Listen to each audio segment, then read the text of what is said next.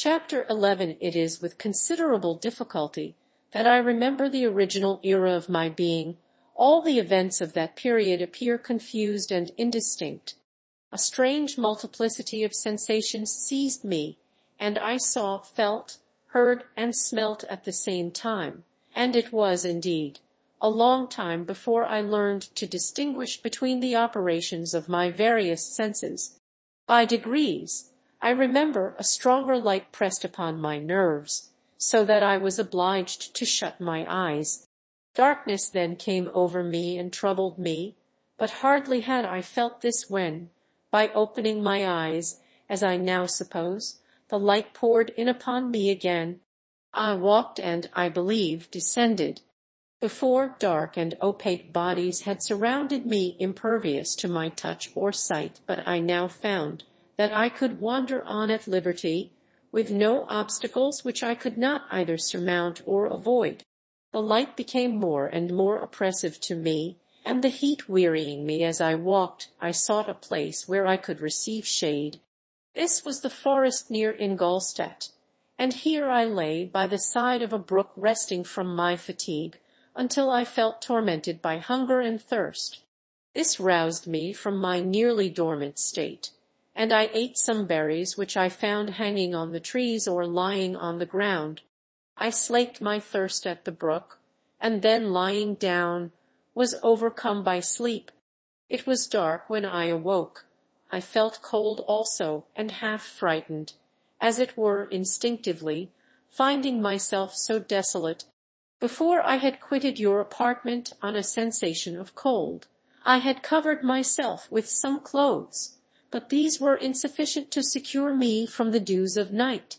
I was a poor, helpless, miserable wretch. I knew, and could distinguish, nothing, but feeling pain invade me on all sides. I sat down and wept. Soon a gentle light stole over the heavens, and gave me a sensation of pleasure. I started up, and beheld a radiant form rise from among the trees. The moon I gazed with a kind of wonder. It moved slowly, but it enlightened my path, and I again went out in search of berries. I was still cold when under one of the trees I found a huge cloak, with which I covered myself, and sat down upon the ground. No distinct ideas occupied my mind. All was confused. I felt light and hunger and thirst and darkness.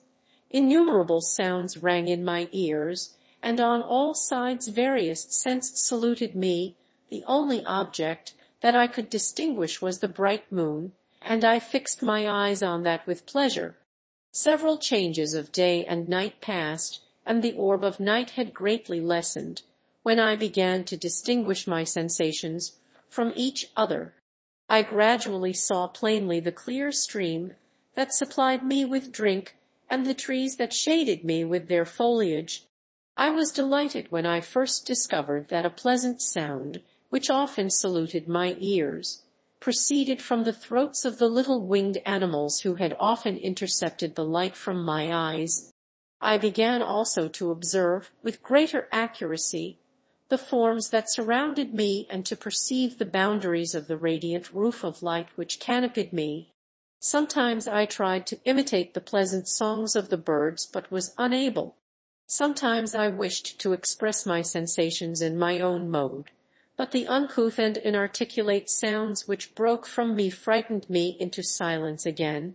The moon had disappeared from the night, and again, with a lessened form, showed itself, while I still remained in the forest. My sensations had by this time become distinct, and my mind received every day additional ideas. My eyes became accustomed to the light and to perceive objects in their right forms. I distinguished the insect from the herb, and by degrees, one herb from another. I found that the sparrow uttered none but harsh notes, whilst those of the blackbird and thrush were sweet and enticing. One day, when I was oppressed by cold, I found a fire which had been left by some wandering beggars, and was overcome with delight at the warmth I experienced from it. In my joy I thrust my hand into the live embers, but quickly drew it out again with a cry of pain. How strange, I thought, that the same cause should produce such opposite effects. I examined the materials of the fire, and to my joy found it to be composed of wood. I quickly collected some branches, but they were wet and would not burn. I was pained at this and sat still watching the operation of the fire. The wet wood which I had placed near the heat dried and itself became inflamed. I reflected on this, and by touching the various branches, I discovered the cause and busied myself in collecting a great quantity of wood, that I might dry it and have a plentiful supply of fire. When night came on and brought sleep with it, I was in the greatest fear lest my fire should be extinguished. I covered it carefully with dry wood and leaves and placed wet branches upon it, and then, spreading my cloak, I lay on the ground and sank into sleep. It was morning when I awoke, and my first care was to visit the fire. I uncovered it, and a gentle breeze quickly fanned it into a flame. I observed this also and contrived a fan of branches, which roused the embers when they were nearly extinguished. When night came again I found, with pleasure, that the fire gave light as well as heat, and that the discovery of this element was useful to me in my food, for I found some of the offals that the travellers had left had been roasted, and tasted much more savory than the berries I gathered from the trees. I tried, therefore, to dress my food in the same manner, placing it on the live embers. I found that the berries were spoiled by this operation, and the nuts and roots much improved. Food, however, became scarce, and I often spent the whole day searching in vain for a few acorns to assuage the pangs of hunger. When I found this, I resolved to quit the place that I had hitherto inhabited, to seek for one where the few wants I experienced would be more easily satisfied.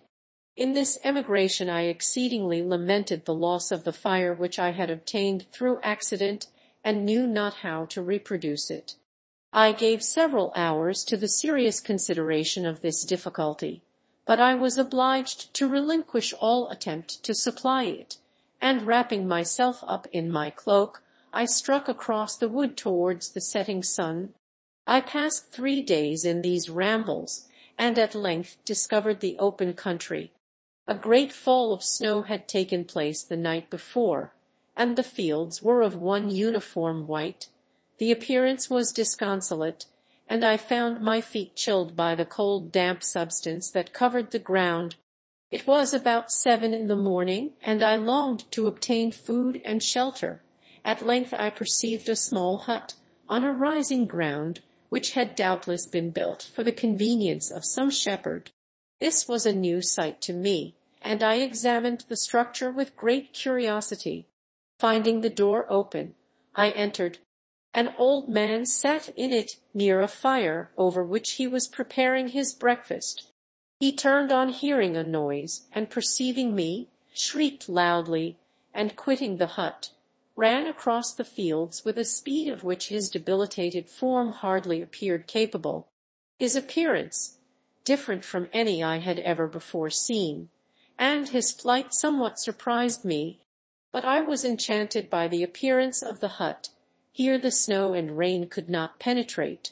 The ground was dry, and it presented to me then as exquisite and divine a retreat as pandemonium appeared to the demons of hell after their sufferings in the lake of fire. I greedily devoured the remnants of the shepherd's breakfast, which consisted of bread, cheese, milk, and wine. The latter, however, I did not like. Then, overcome by fatigue, I lay down among some straw and fell asleep.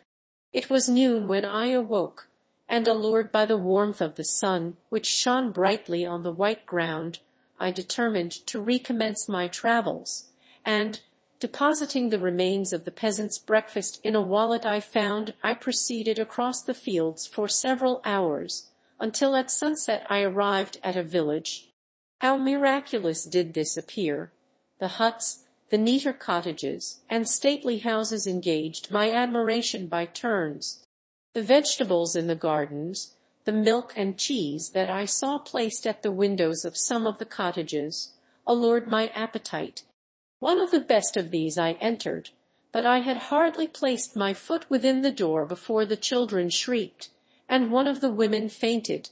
The whole village was roused, some fled, some attacked me, until, grievously bruised by stones and many other kinds of missile weapons, I escaped to the open country and fearfully took refuge in a low hovel, quite bare, and making a wretched appearance after the palaces I had beheld in the village.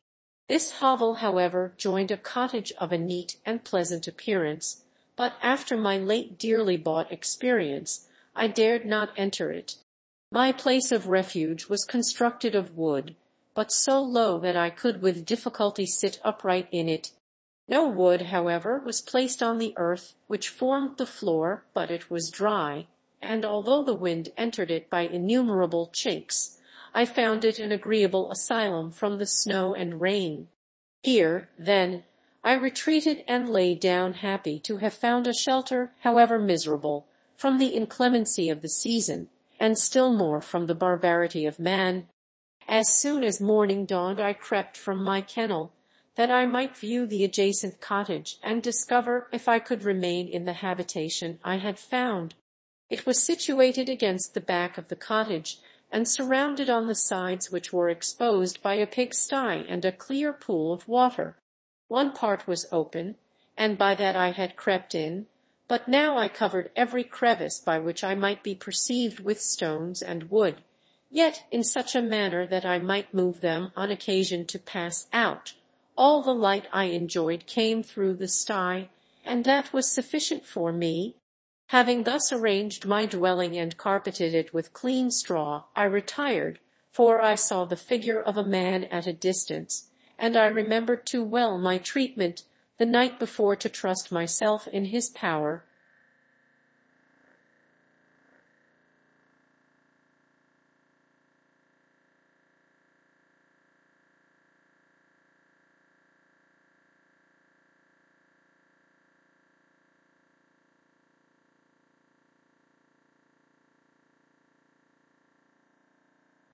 I had first, however, provided for my sustenance for that day by a loaf of coarse bread, which I purloined, and a cup with which I could drink more conveniently.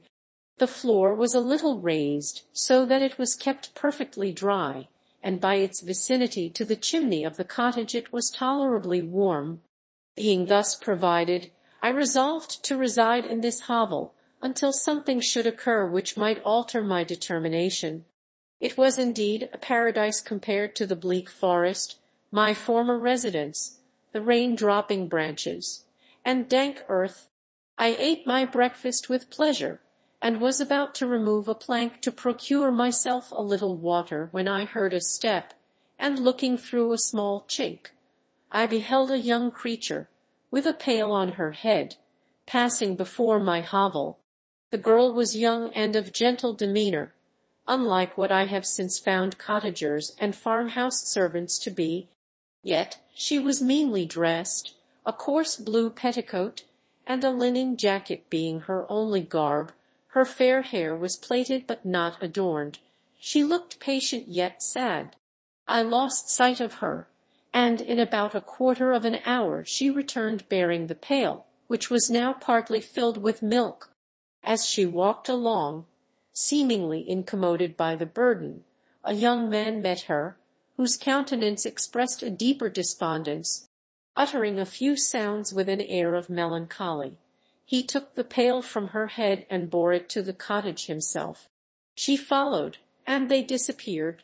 Presently I saw the young man again, with some tools in his hand, cross the field behind the cottage, and the girl was also busied, sometimes in the house and sometimes in the yard. On examining my dwelling, I found that one of the windows of the cottage had formerly occupied a part of it, but the panes had been filled up with wood. In one of these was a small and almost imperceptible chink through which the eye could just penetrate. Through this crevice a small room was visible, whitewashed and clean but very bare of furniture. In one corner, near a small fire, sat an old man, leaning his head on his hands in a disconsolate attitude. The young girl was occupied in arranging the cottage, but presently she took something out of a drawer which employed her hands, and she sat down beside the old man, who, taking up an instrument, began to play and to produce sounds sweeter than the voice of the thrush or the nightingale. It was a lovely sight, even to me, poor wretch who had never beheld aught beautiful before. The silver hair and benevolent countenance of the aged cottager won my reverence, while the gentle manners of the girl enticed my love. He played a sweet mournful air which I perceived drew tears from the eyes of his amiable companion, of which the old man took no notice, until she sobbed audibly. He then pronounced a few sounds, and the fair creature, leaving her work, knelt at his feet. He raised her and smiled with such kindness and affection that I felt sensations of a peculiar and overpowering nature. They were a mixture of pain and pleasure, such as I had never before experienced, either from hunger or cold, warmth or food, and I withdrew from the window, unable to bear these emotions. Soon after this the young man returned, bearing on his shoulders a load of wood. The girl met him at the door, helped to relieve him of his burden, and taking some of the fuel into the cottage, placed it on the fire. Then she and the youth went apart into a nook of the cottage, and he showed her a large loaf and a piece of cheese. She seemed pleased and went into the garden for some roots and plants, which she placed in water, and then upon the fire. She afterwards continued her work, whilst the young man went into the garden and appeared busily employed in digging and pulling up roots. After he had been employed thus about an hour, the young woman joined him, and they entered the cottage together. The old man had, in the meantime, been pensive, but, on the appearance of his companions, he assumed a more cheerful air, and they sat down to eat. The meal was quickly dispatched. The young woman was again occupied in arranging the cottage. The old man walked before the cottage in the sun for a few minutes, leaning on the arm of the youth. Nothing could exceed in beauty the contrast between these two excellent creatures. One was old, with silver hairs and a countenance beaming with benevolence and love. The younger was slight and graceful in his figure, and his features were molded with the finest symmetry. Yet his eyes and attitude expressed the utmost sadness and despondency. The old man returned to the cottage, and the youth, with tools different from those he had used in the morning, directed his steps across the fields. Night quickly shut in, but to my extreme wonder, I found that the cottagers had a means of prolonging light by the use of tapers, and was delighted to find that the setting of the sun did not put an end to the pleasure I experienced in watching my human neighbors.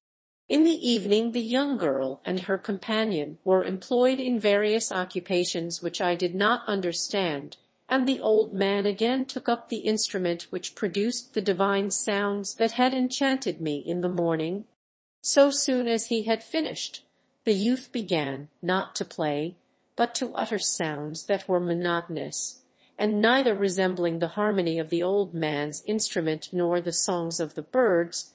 I since found that he read aloud, but at that time I knew nothing of the science of words or letters. The family, after having been thus occupied for a short time, extinguished their lights and retired, as I conjectured, to rest